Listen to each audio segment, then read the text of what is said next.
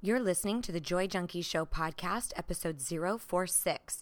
You can find information on anything referenced in this episode at thejoyjunkie.com/46. Oh, and before I let you listen to this incredible episode that I had a blast recording, I wanted to let you know that I have a huge, awesome free offer coming at you, and you can actually register for it today. What is it, do you ask? It is a free video series that I've put together with my best friend and business partner, Andrea Owen from Your Kick-Ass Life. And we've created a video series all about how to go after your big thing, that big dream, that hairy, scary goal that you've got, that you've been dragging your feet, you've been waiting for the right opportunity, and it never shows, and you get in your own way, and you are just dying to accomplish this, whether it's a triathlon or starting your own business or starting a nonprofit or you losing weight or writing a book. Everybody's got their big, big dream. And Andrea and myself have had the incredible, great fortune to accomplish some of our loftiest ambitions and dreams. And we have put together an incredible strategy and opportunity to share that with you free of charge. So all you have to do is swing by bringyourthing.com and just enter your name, and we will give you all your freebies. Right now, it is registration is open, and then the video series will launch on April 21st. So get your name in, and I'll see you there.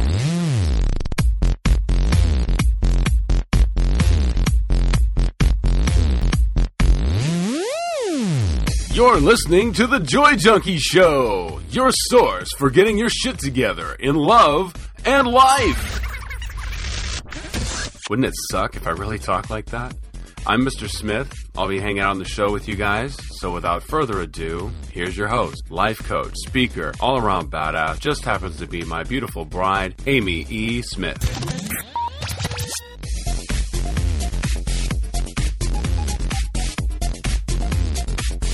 Hey everybody, Amy Smith here. Welcome to the Joy Junkie Show. We are so thrilled to have another guest host with us today. And if you've been with us on the show for any number of months, you'll know I typically am accompanied by my gorgeous soulmate as my little sidekick. I like to say he's the Robin to my Batman. But he is taking some time off. But for those of you who've expressed that you miss Mr. Smith, he's coming back. Probably, it'll be in May. I'm not exactly sure when in May, so stay tuned. But in the meantime, I've had such a good fortune to have some incredibly brilliant colleagues. And obviously, you guys know I've had a lot of my friends. Well, today I have somebody who I just met about 10 minutes ago, and I absolutely adore her. And we're going to be discussing a love topic today. We're going to talk about what the hell do you do when your friends and family openly disapprove or even just don't get it about the person that you're with, about your spouse, your partner. So we typically like to vacillate between life topics and love topics. So this week is all about love. And I am accompanied by the brilliant Gemma Stone. Welcome to the show, Gemma. Thank you, Amy. I'm really stoked to be here. And the topic is, it's one that I'm kind of nervous to talk about because I have so much personal experience, but it's also, it's incredibly liberating, right? Figuring out how to deal with that, especially if it's going on in your life. So thank you for the topic and for inviting me over. So glad you asked, or you mentioned that, because the way that I pulled this topic actually was it was submitted by one of our listeners. So if you guys didn't know that, on my website, on thejoyjunkie.com, you can click on podcast, and there's a way that you can submit topics and things that you would like to hear about. And I'm very vigilant about checking those and making sure that we're giving you applicable content to things you want to hear about. So this was actually from a listener. And I'm so glad. It's perfect divine timing that I was kind of scouring the topics and like, oh, what can we talk with Gemma about? And just it seems so perfect with your life. So I am thrilled too. So let me tell everybody a little bit about you. She is a sought-after psychologist and speaker, and she has dedicated her life to the study of love, fear, and change. Gemma shares her work at colleges, conventions, and conferences across North America, And in her private practice, she works one-on-one with clients. She facilitates luxury retreats and creates customized programs for organizations. When she's not working with clients in her private practice or facilitating the Great Life Redesign Retreat, you can find her wrestling with her 2 boys, meditating with her mala beads, and optimistically checking her mailbox for handwritten love notes. Learn how to heal the past, love the present, and light up the future at GemmaStone.org. And Gemma is Gemma. I love that, like, the regular post is such a lost art, is it not? Yes. Yeah, it really is. There's that level of like commitment that it's almost like the regular post is a practice of commitment, and it's that there's like the value comes in the commitment almost more than the posting. Yeah. One of my good friends is one of my best friends, actually. She's so great. Actually, both my very, very best friends, they're so great about dropping handwritten cards in the mail, and I just love it.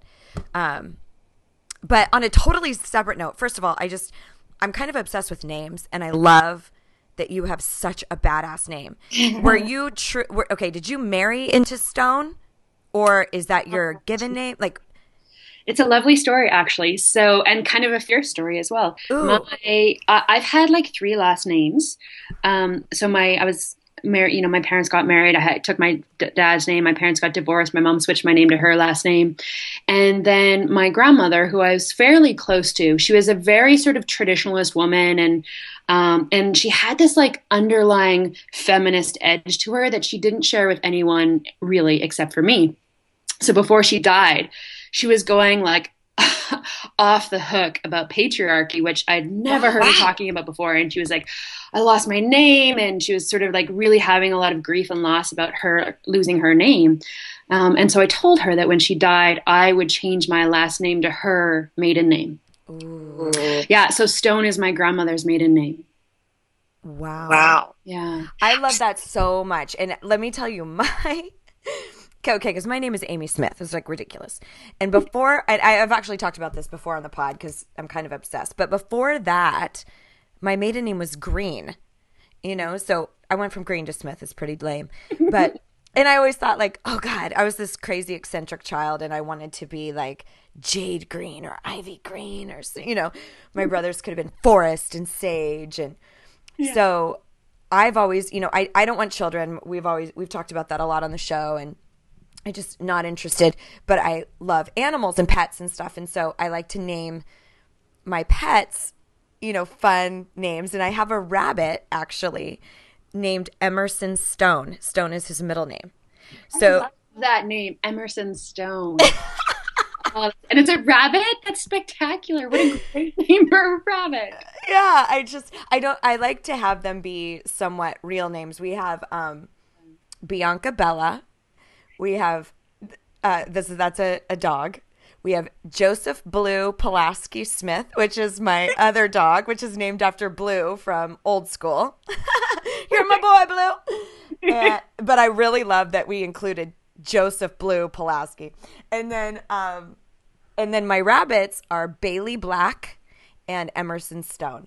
So we kind of had a color theme going there for a minute. But yeah, your name couldn't be more badass, seriously. Well, thank you. I feel like it was meant to be my name my whole life. And when I changed it, it's almost like I stepped more into like my true self, because there's a lot of power in names. Absolutely. And I imagine Emerson Stone like sitting in like kind of like an ancient library with candles everywhere and writing books. Like thumbs and stuff. Well, yeah, we've always said like if he was a human, he would definitely be wearing like a sweater vest, or he'd have like a corduroy jacket with patches on the elbows, like professor style, my little rabbit. Absolutely. Oh my God. So, I'm just so thrilled to have you here. You guys, you have to swing by the podcast page and look at this girl's photo. She is so stunning. I think I might have a little girl crush on you. Aww. You're so beautiful. You just have a captivating presence. Truly. I mean, it's clear even in photography. So I'm really thrilled to have this topic for for us to discuss because I think it's something that people deal with frequently, and it's all related. It's largely related to other people's opinion. And like I mentioned earlier, this was something that came from a listener, and just kind of what the hell do I do when the people in my life make it very clear and are quite vocal that they don't approve of my partner, or they don't get along, or, kind of what do I do about that? So I would love even your perspective on where do you think people get kind of hung up or arrested in this particular area, or even, what's your tale? I know you kind of have a personal story that really resonates with this topic. Mm-hmm. Yeah, well, my personal story is that I'm married, and my husband is not in this world in terms of like personal development and self-awareness and consciousness and psychology. So it's just not his thing. It's really not. And for a while it was difficult for me because my background of being in psychology, I've read all of the textbooks. I know what they say about, having similar goals and having similar dreams and similar value systems and all of those things. So first of all, I think some of it comes from people having opinions and ideas about like what is a good relationship, what makes a relationship healthy. And certainly there are some things, right? Like abuse, not healthy. Right.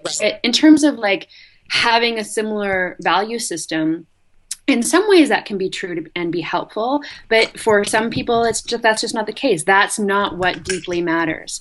And I think in our society we like to construct boxes, and we like to say this is the box that defines a healthy relationship, or this is the box that defines the relationship I want my friends or my family to be in. And as a couple, if you don't fit into the box of the other people's opinions, then it can be really, really tricky and difficult because they'd have no way of conceptualizing how can this person I love be happy if their relationship doesn't fit in this box that I equate to happiness. Right. That's really fascinating. I had another colleague on the show, and she was talking about the same thing around we set up these concepts that the only way I can win in a relationship if it looks a specific way. So I really love that you're bringing that up because you're right. And even for you and I, like in it, coming from personal development background, we still find. I mean, at least for myself, I still find that I go, here's what's more healthy, and here's what's not. So it's great to just kind of expand your mind to what's possible.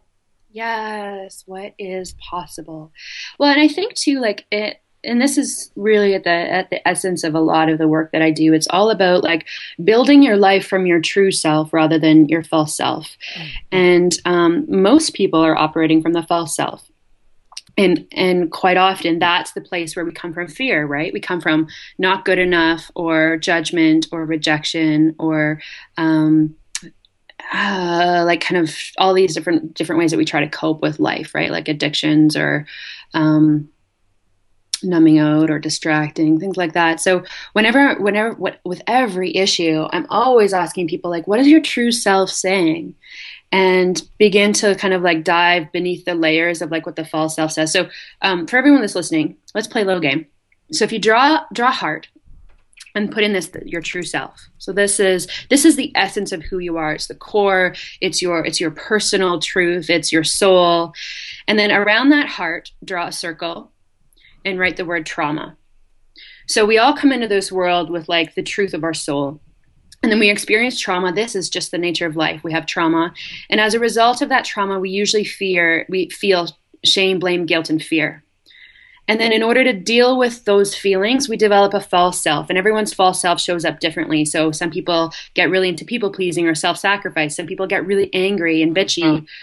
Some people start drinking. Some people start, shopping, having sex. Like everyone has a different way that their false self shows up. And sometimes it's even like perceived to be positive, like being really funny. Like often that the concept around like class clown is developed because they felt like they weren't good enough. So now they have to be super funny. So we all have the way the false self shows up. And when we build our relationships from our false self, that's when there's a lot of suffering.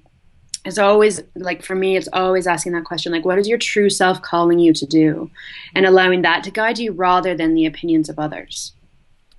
Wow. Yeah. I mean, isn't that our greatest challenge in life, period? You know, is to operate, or even just find that true self, get in touch with her or him. And I think you probably agree that there's many people who just never do. They just live in kind of darkness. Yeah. And I mean, and we joke too on the show a lot of times, like how we speak a different language in self-help, you know, even though we're, you know, we can be crass and, you know, silly and all of those things. We do still say stuff like living in the darkness or being your true self or your authentic self. And, you know, if that's newer to you, if you're listening to that and going, what the hell?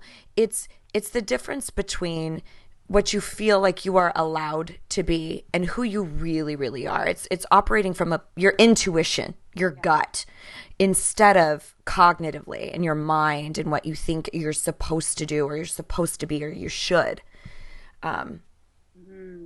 So I'm curious for you, Gemma, was your situation, I mean, I know you kind of, as you say, you guys are in a different world. You operate in a different world. Did you have a lot of issues with your family thinking you're settling, or was there adversity from friends and family? I would assume it'd be more from colleagues. Well, you know, it was actually from all three. It was from colleagues, family, and friends. Okay. Because my friends are also like, you know, pretty spiritual, pretty into like conscious living. And in the beginning, I had this concept around what a healthy relationship looks like. And my box was like, you have to come out to my events and you have to get along with people. And like, I had all this like judgment, all these rules about, but really the rules were based on like social expectations rather than my true self. So in the beginning, it was really tough because I was trying to make our relationship fit into the box that was sort of given to me, passed down, you know, through family and stuff like that.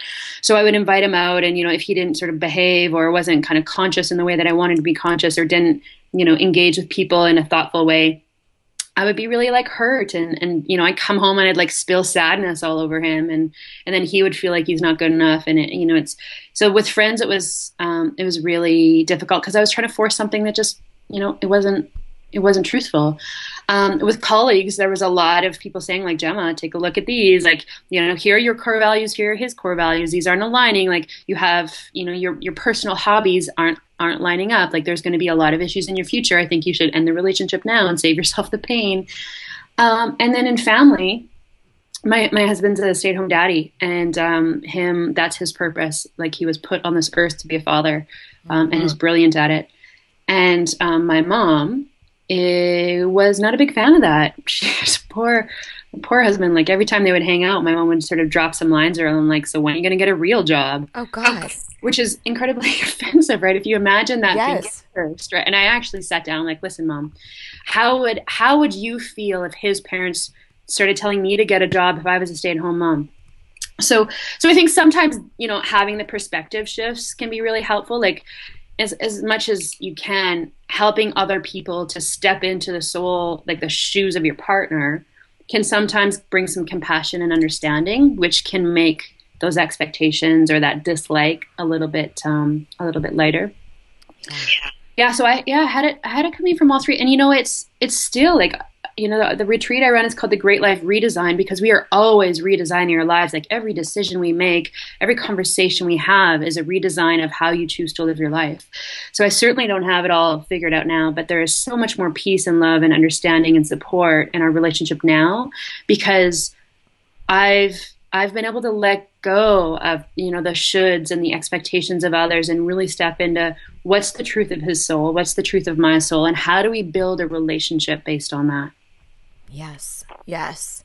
Well, I love that. And, you know, I really do want to say a little thing about values, because it's something that we've danced around on some other episodes. And I have my own perspective on them, and I'm curious what you would have to say about this.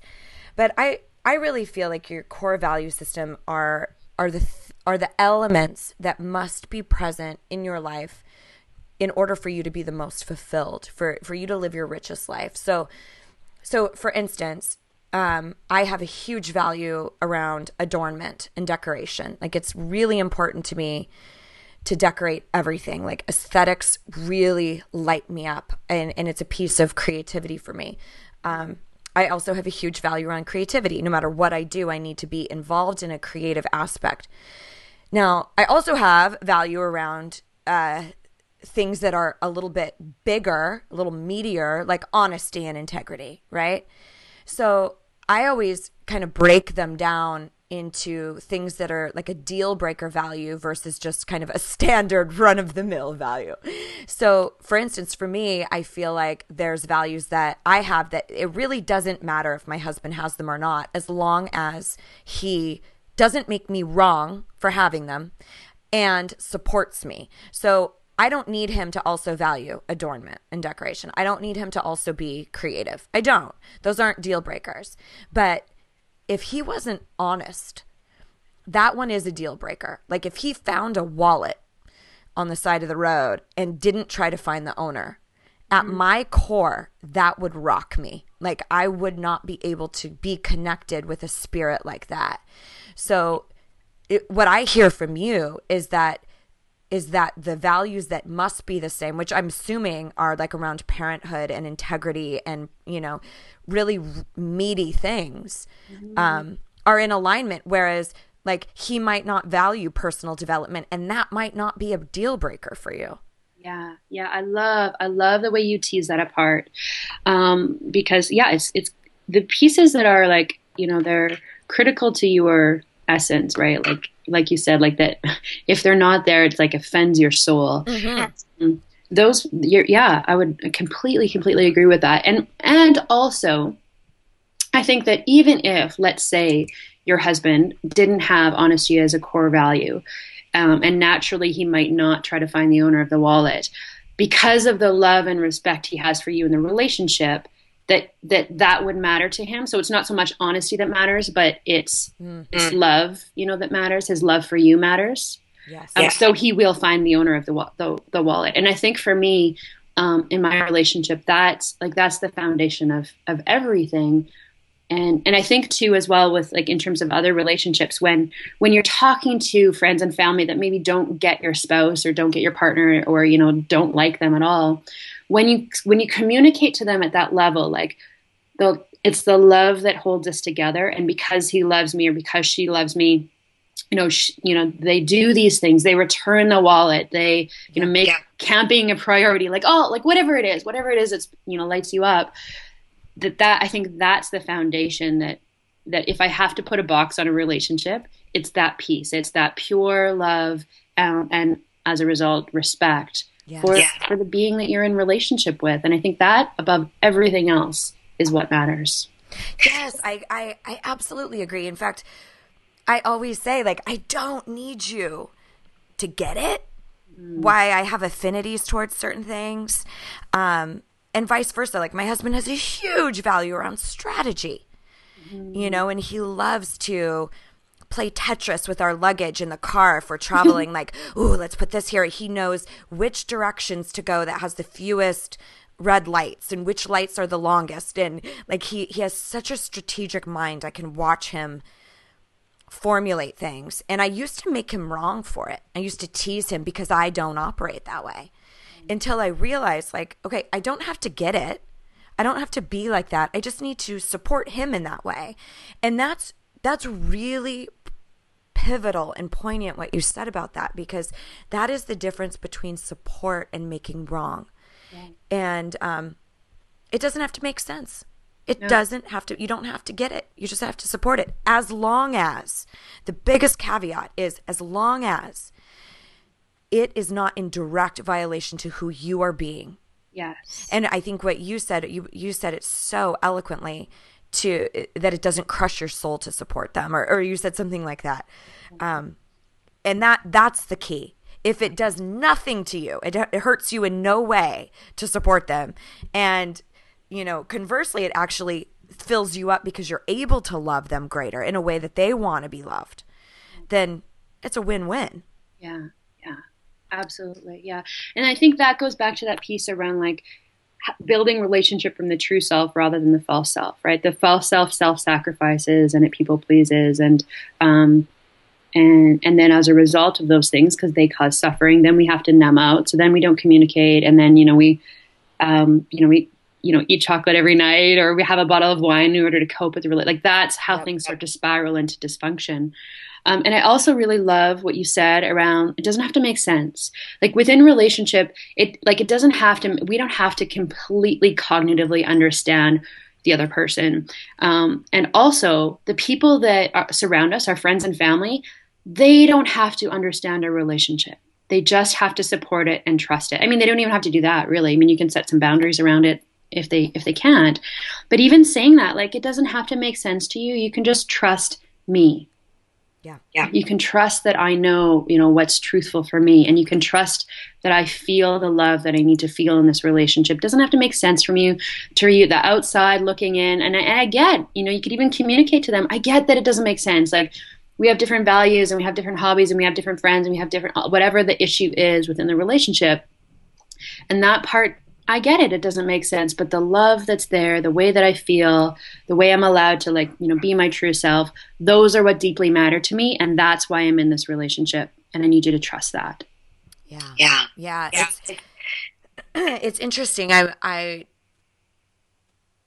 God, that can be so tricky because I think, when we're operating from an unconscious place, our desire is always approval. I think innately we're built where we want approval. We want everybody to be happy. But if that becomes our number one focus, there's a cost to that. There's something that it costs us. We lose out. So if you're in a situation where you feel like you almost have to coerce and manhandle your family and your friends into seeing it your way, you might be fighting a losing battle.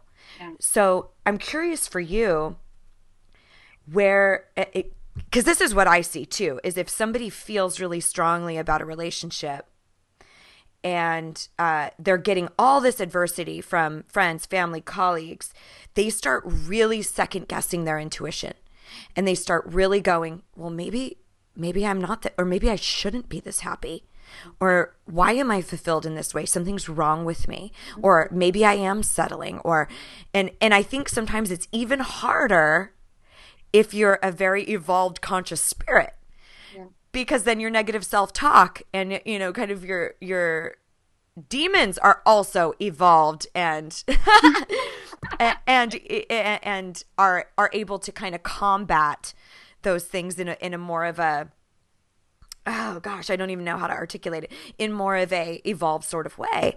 So I'm curious if that happened to you, where you really went, kind of reflected back like, oh my God, maybe they are right. Am I not seeing something, and really had some adversity with your own intuition? Yeah, absolutely.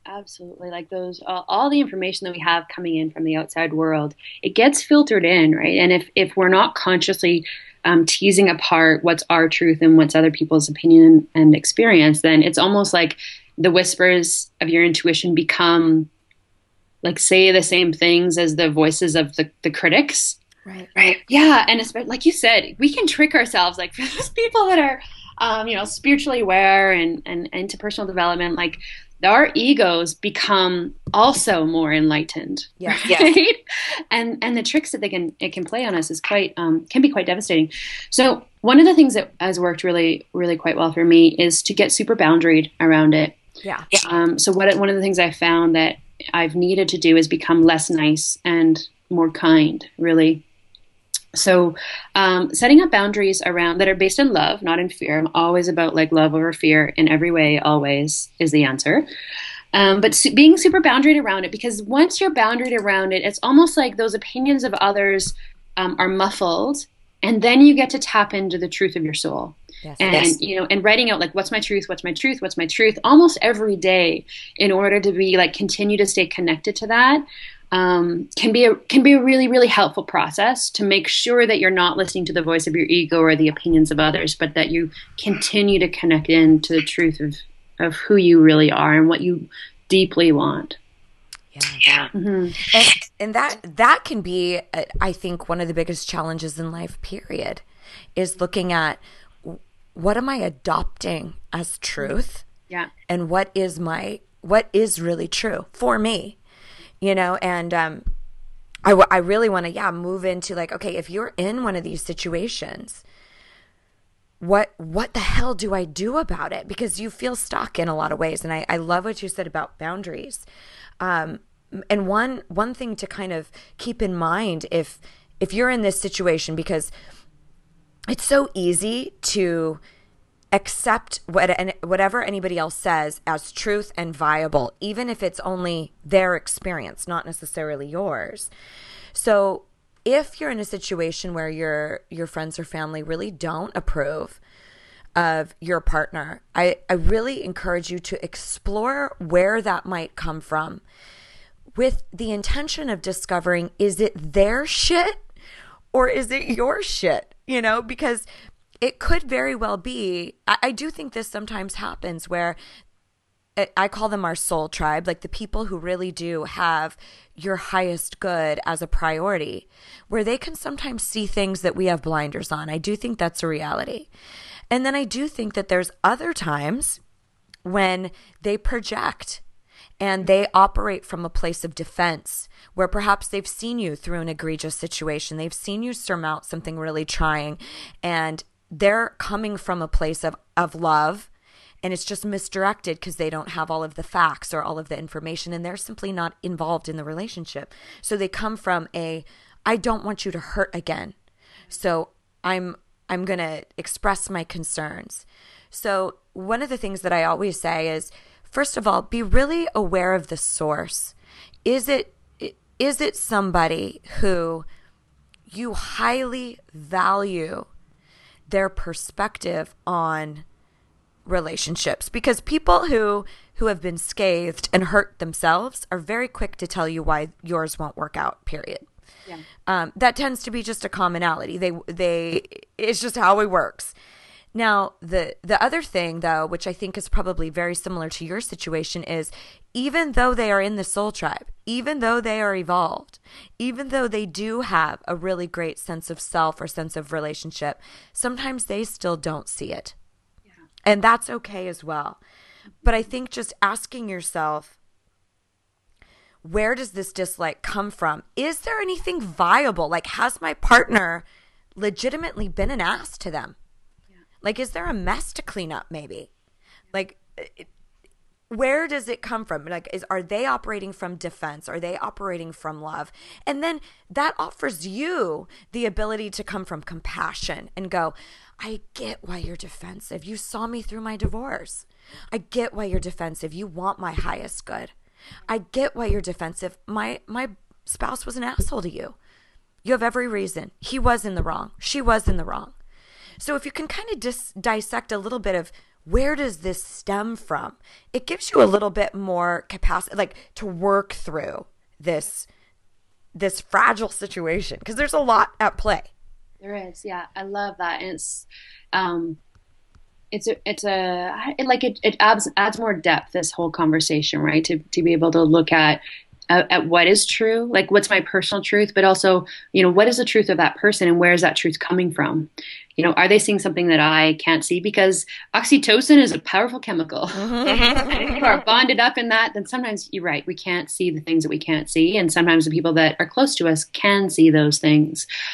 So being able to identify, like, what's their truth and where's that truth coming from? Are they seeing something I can't see? Is this coming from somewhere in their past? Because sometimes, like if our friend might have been like abandoned as a child or something like that, they may have some of their own issues that that's getting triggered and, projected onto your relationship. Or, like you said, maybe they've seen you being hurt before and they don't want that again. And being able to language their truth in a way that helps them know you understand it can also diffuse the intensity with which they're trying to convince you to get out of the relationship. Because at least if they feel heard and understood, then they know that you're seeing that and you're not just blind and you're not just seeing it, but it's almost like it's settling for them to be seen at such a level. Right. Like if you write them off, they're going to be more persistent and more like, I need you to understand, I need you to see it my way. So I'm going to keep hounding you. Totally. And that's all about like having the boundaries that are based in love, right? Boundaries that are based in fear is that it's writing them off. It's getting defensive. It's saying like, okay, well, I'm going to cut you out of my life. Like whatever. Those are all boundaries based in fear. But the boundaries that are based in love are very much like, I see you. I get you. I hear what you're trying to tell me. And this is my truth right now. Right. Yeah. And it's also okay if you're not sure. If you're not sure if this is the person for you or not, it's okay to take your sweet ass time to figure it out. Totally. Yeah. To trust the process, right? And I love like the questions that are around like what are the lessons here? What is it within this relationship that I can be learning? What could be the purpose of it? And maybe it is to get you more connected to your true self, or to be able to learn how to establish boundaries with love. Like sometimes understanding the purpose in the moment can relieve the pressure that we feel about having to have the future figured out. Yeah. Absolutely. Well, I want to share with you a situation that I had and just get your take on it a little bit. I had one of my very best friends.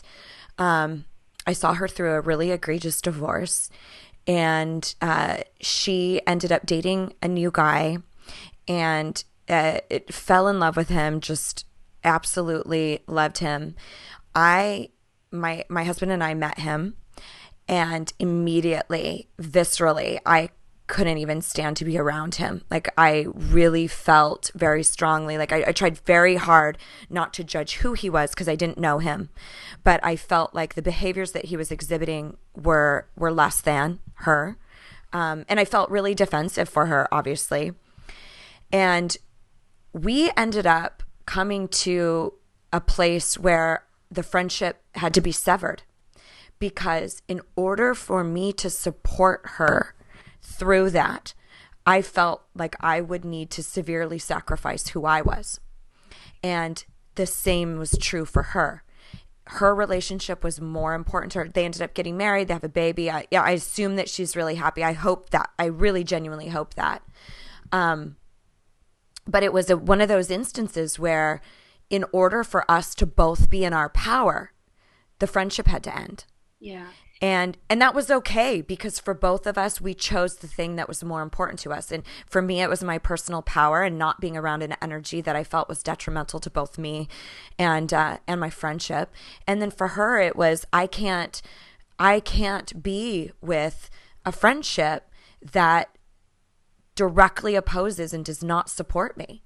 And so we really parted amicably, and it's been amiable ever since. But it was really a choice. Like in order for us to live in our own personal power, there was a cost, and that was the relationship, and that was okay. Yeah. Well, my sense is like, again, that's a boundary with love. Yes. Right. And that's, I believe with my whole heart that everything comes back to love. And if you can connect to the truth of who you are, what deeply matters to you, and then act on that from love, like that, I think that's really what life is all about. Like getting to the end of your life and knowing that you've done that, or you've figured that piece out is incredibly empowering. Yeah, absolutely. Well, I want to talk a little more about boundaries and maybe some of the specific discussions you've had, because I really think that's the element that unlocks a lot of this. And that's what we're afraid of so much, is actually conversing about things that are touchy. And it's challenging. I mean, the most similar parallel that I can offer from my own life, my mother and I, truly at our core, our value system could not be more opposite. And a lot of it is based in spirituality and religious belief. And so for both of us, in order to support the other's views, to really support it, it would be at a detriment to our own spirit. You know, it does feel extremely contrasting. So kind of our agreement and kind of how we operate is really in a place of superficiality. We really only talk about superfluous things and like home decor and, gardening and food and things like that. We can't really talk about anything that has a lot of heart, because it is so painful for the two of us. And I actually had a situation where I had to say to her, again, very much with kindness, if you continue to speak like that, I'm going to have to get off the phone, because I just won't subject myself to that. And that was a fierce love for myself. Like, I will not subject myself to this conversation any longer. And I feel like that is really a part of the boundary establishment, is if you have somebody who will not let up on berating you, and just, it's a barrage of why you're wrong and the shoulds and you're settling and it, even defamation of character of your spouse, it might really need to be where you say, if you continue to speak like that, I'm going to have to ask you to leave, or I will not entertain conversations like this any longer. And you can say it just that peacefully. You really can. It's possible. So I'm curious for you, maybe your experience with boundary setting and what exactly that looked like, what the verbiage. Yeah, well, I mean, it was very similar to yours, right? Like, for example, like with my mom, it just had to be like, the conversations around him working in a way that earns income, it's not going to fly. And we can talk about everything else, but that's off limits. The damage that it does to my relationship with you and his relationship with you is not worth the conversation. And I think sometimes, again, like, we have these boxes around, like, in relationship, we should be able to talk about everything. We should be open about everything. And I don't think that's true. I think relationships, if you have a really healthy network of relationships, each one of them are going to serve a different purpose. Yep. So your relationship with your mom serves a different purpose than your relationship with your girlfriends. And I think being able to honor the purpose in the relationship and not expect it to be everything is one of the kindest things that you can do for yourself and others. And then that means establishing the boundaries. Like, what is it that's really important to me within this relationship? And how can I set up boundaries so that is protected, rather than sacrificing what matters to have a conversation that you don't actually have to have. It's true. Yeah. It's very true. In terms of, like, specific language, this is, like, going to sound super, like, therapeutic and counselory and all that. But find your own words around it. But there's a 4-point communication process that works pretty well with most people. So the first piece is when I hear. So you do something that's very objective. So, Mom, when I hear you saying my husband should get a real job, the story I tell myself is that you don't respect how hard he works for our family. And I feel like you don't trust me or him. And what I really need is for us to not have conversations about him earning an income at all anymore. We can talk about the kids and what's going on in both of our works, but conversations about him working are just out of bounds. So it's 4-point. When I hear something very objective, the story I tell myself is, and I feel ... how you feel. And what I really need, that's your boundary setting. So you're honoring the person, you're being objective, you're owning the meaning that you're attaching to the objective fact, you're expressing how you're feeling, and then you're setting a boundary with love. Right. And the one thing that I would add to that is, because I actually wrote in my notes too, like, get really clear what you're asking for. What are your needs? What are you asking for? And so, your 4th point on that 4-point technique is, saying, here's what I need. Here's what I'm asking for. And I would also add the addendum, be clear already prior to going into that. What are you going to do if you don't get that need? Yeah. Like, what if that person is still combative and they still want to bring it up all the time? Because there are going to be family members who receive that really, really well. And then there's going to be others who aren't capable of hearing you. Yes. Yeah. Yeah. And I think that's really wise, right? Because, again, if we go back to my personal story, I think it's still really hard for my mom because she loves me, right? She wants me to be okay. She wants me to be taken care of and protected and all of those things. So it's incredibly hard. And I can hear the strain in her voice when she tries to change the subject, and so one of the boundaries that we've set up around it is that when we go, my mom lives away from me. So every summer I take the boys out to see her and my husband stays home because 2 weeks of them together, it's too much for both of them. Yeah. So sometimes you can do like real world boundaries like that, where it's like, he's just going to stay home and it's just going to be us. And that's okay too, right? Like it's the judgment around like it's a family trip, so my husband should be coming with us. And then that's what creates the suffering, right? Because really everybody is happier, and it's an authentic happiness. Everybody is more authentically happy when they don't hang out for 2 weeks in the summer, and that's totally okay.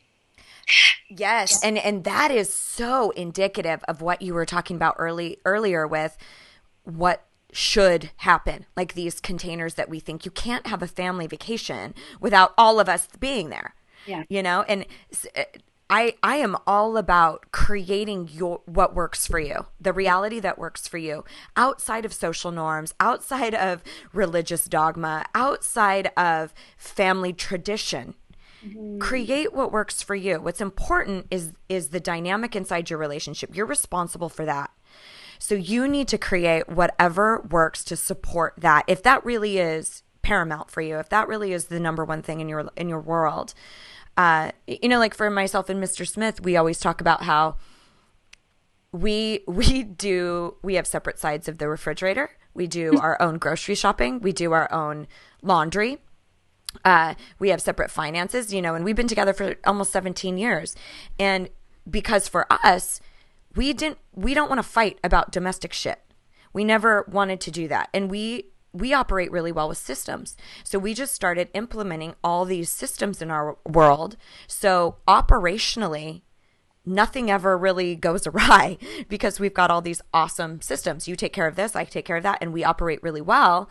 And then all of our time together is fucking awesome. It's like romantic, and we get to date, and we get to, you know, have all these incredible experiences because we're not fighting over the minutia that so many people fight over.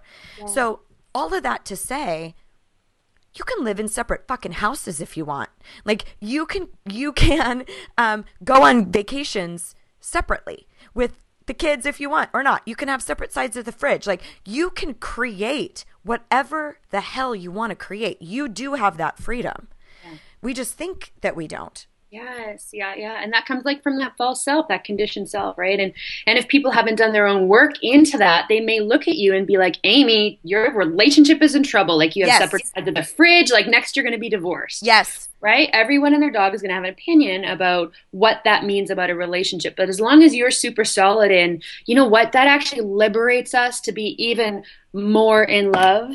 Then that's what's true. And that, you know, the opinions of others can just sort of fall away with love still. Yeah, absolutely. I love that. Is a really great point because because I can't tell you how many people are like, oh my God, you're like roommates. And I'm like, no, we're actually not. It's like we're dating all the time. It's awesome. But the big piece for us is that we are so solid that we're not swayed at all by these external opinions because we're 100%, 110% sure that this is the system that works the best for us. Yeah. So that's where the confidence comes in too. And that's, you know, the internal work for the both of us is we're not swayed because we're so at peace with our own choice. And it's the same thing around children. You know, we dealt with that for so many years. When are you going to have children? And feeling like we owed an explanation. We don't owe an explanation. We know what's the best choice for us. And that's really our only responsibility. And there is one thing that I did want to mention just kind of around this whole boundaries. And I'm curious if this took a role for you. I've always felt very strongly that if you have a situation like this where, you know, let's say it's your best friend and you're really close and you're used to sharing everything and telling each other everything. And then, you know, they don't like the person you're dating or they don't like the person you married or whatever. Don't confide in them about the relationship. Like, you know, I always say, speak your truth into ears that can hear you. If it's somebody who can't hear you because they have their own perception and maybe even their own truth, which is uniquely theirs, they are allowed to have that. If it only ends in acrimony or bitterness or abrasiveness towards each other, then just stop doing that. Choose to speak about your work or education or parenting or all the other things that foster love in that relationship. If there is a topic that always ends in abrasiveness, just stop. Just choose that that's off limits. Yeah. I love that. Love that. And like, as well as notice the meaning you're making about that, because what I've noticed is that sometimes when people feel like they can't talk about the relationship with their best friend anymore, the story they attach to that creates destructiveness in their relationship, right? So then there's bitterness, sometimes in their romantic relationship, like, why is this so, the way it is, and I can't talk to my best friend about it. But then bitterness within the relationship with your best friend, like, why can't you completely support me and understand me? Why can't I talk about this? Like, sometimes it's the meaning we attach to having to evolve our relationships that cause the problem. True. So our romantic relationships have to evolve, our friendships have to evolve, and it doesn't necessarily mean it's a negative thing if you can't talk about your romantic relationship in your friendship. I think I can't remember exactly who said this, but there's some psychological research that's coming out around like relationships. And the concept is that if you have 40% of your needs met in any given relationship, you have a good relationship. 40%, that's it, 40%. So that means the other 60% gets to be fulfilled in your other relationships or by yourself. You fulfill that for yourself. So I would use that maybe as a bit of a guideline around, like, with this friendship, are 40% of my needs getting met? And, if you're able to talk about 40% of your life with someone, then that's a good thing. And then the other 60% can be met by the other people in your life. That's great. Because how often do we set up the 100% rule? Yeah. I mean, even in our relationships, in our marriage, and I think you're such a great example, because I'm assuming that some of the personal development, kind of the consciousness, the evolved spirit stuff, that need is met through your work, through your friendships, through your colleagues. And it's okay if it's not from your spouse. That's a shit ton of pressure to put on a spouse to say, I need you to be all the components, every single one that fulfills me. I'm going to take zero responsibility to get those needs met elsewhere. Yeah, right. And I love the analogy of like our health, our well-being is like a stool, right? And you are the top of the stool, and the more legs you have on the stool, the more stable you are. So if you just have one leg, like if it's just your spouse who's meant to support all of these things, like you are in a precarious position, plus putting a tremendous amount of pressure, like you said, on that relationship. And I've been in a relationship that was everything for me, and I've been in a relationship that was 40% for me, and the 40% gives me the opportunity to have an incredible network of personal relationships and friendships and professional relationships and friendships. And I'm way happier, way more solid, way more sure in myself as a result of that. So I think it's actually incredibly beneficial to use that 40% rule. That's great. It's great. And I think it really comes down to being very clear. I always call a spade a spade. If you really are at peace in that situation, because I do think there's times when when it really is settling. Yes. Yeah. And they go, at my core, if I were really to tap into my true self really would rather have somebody who is spiritually connected, or however you would want to term that. So I think it is also very important that you do the individual work outside of these additional commentary from your friends and family, to get really, really clear about, am I really happy with this choice? Because there are some people who stability is more important than, a soulmate connection. You need to get really clear about what is the most important thing to you. And that's your responsibility, is to be sure that you're not settling, or that you really are at peace with your choice, whatever that is. And I think sometimes our combativeness comes from not being 100% at peace with the choice that we've made, where we actually do know we are selling ourselves short a little bit. Yeah. So that's your piece to dig into, to look at, is there merit? Maybe are they seeing something? Am I not turning the lights on in an area because it's too hard, or because it's easier to stay, or because we put in our dues, or let's make sure that you're fighting for this relationship for a good fucking reason. Yeah, Absolutely. One I love, I believe you said this earlier, like the concept of like non-negotiable. So if you are using the 40% rule, like that 40% has to be the non-negotiable stuff, so that you absolutely have to have this in your relationship, and you do have it.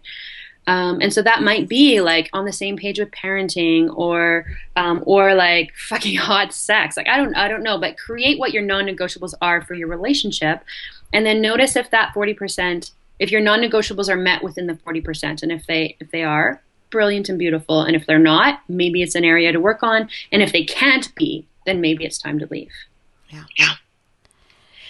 So I would love to just. Gosh, this has been so great. The time has just flown by. Oh my God. And I really love hearing, I'm fascinated by psychology, and I love hearing that perspective from you, because that, that's our science. And so I love how you have this blend of science and spirituality, and there's a place for all of it to coexist. And I would just love for everybody to be able to find you and stalk you and love you forever. So please tell people where to find you. But prior to that, any final thoughts, or like, if you hear nothing, hear this type of thing, and then tell everybody where to stalk you. I think if you hear nothing, hear this, that your true self knows the way, and it is absolutely worth digging in to the whispers of where it's directing you. And once you tap into that truth, then you get to make the rules. You get to make the systems. You get to decide what it is, how you're going to design your life the way you want it to be, according to the whispers of your soul. And you can come and stalk me, and even, send me a love note. I love hearing from people. I'm over at GemmaStone.org. So it's GEMMASTONE.org. And thank you so much, Amy. It was a total delight to jam with you and to be talking about all this, the juicy question, and diving in a really meaningful way. I'm just like grinning ear to ear over here, and you have such an incredible presence about you. And as I told everybody, I just had my first conversation with you right now, so I just love when it's like the soul tribe gets together, and I love talking to people that have such a great spiritual essence to them, and I can just feel it off you. It's so pleasant, which is so great for this like ADD scatterbrained coach over here. But yeah, I would also offer to everybody that there isn't an awesome like magic pill, like, here, take this and all your problems will go away with this. Most of the time, I say this constantly, most of the time our issues can be rectified simply by conversing, by actually saying shit out loud, and stop making it up.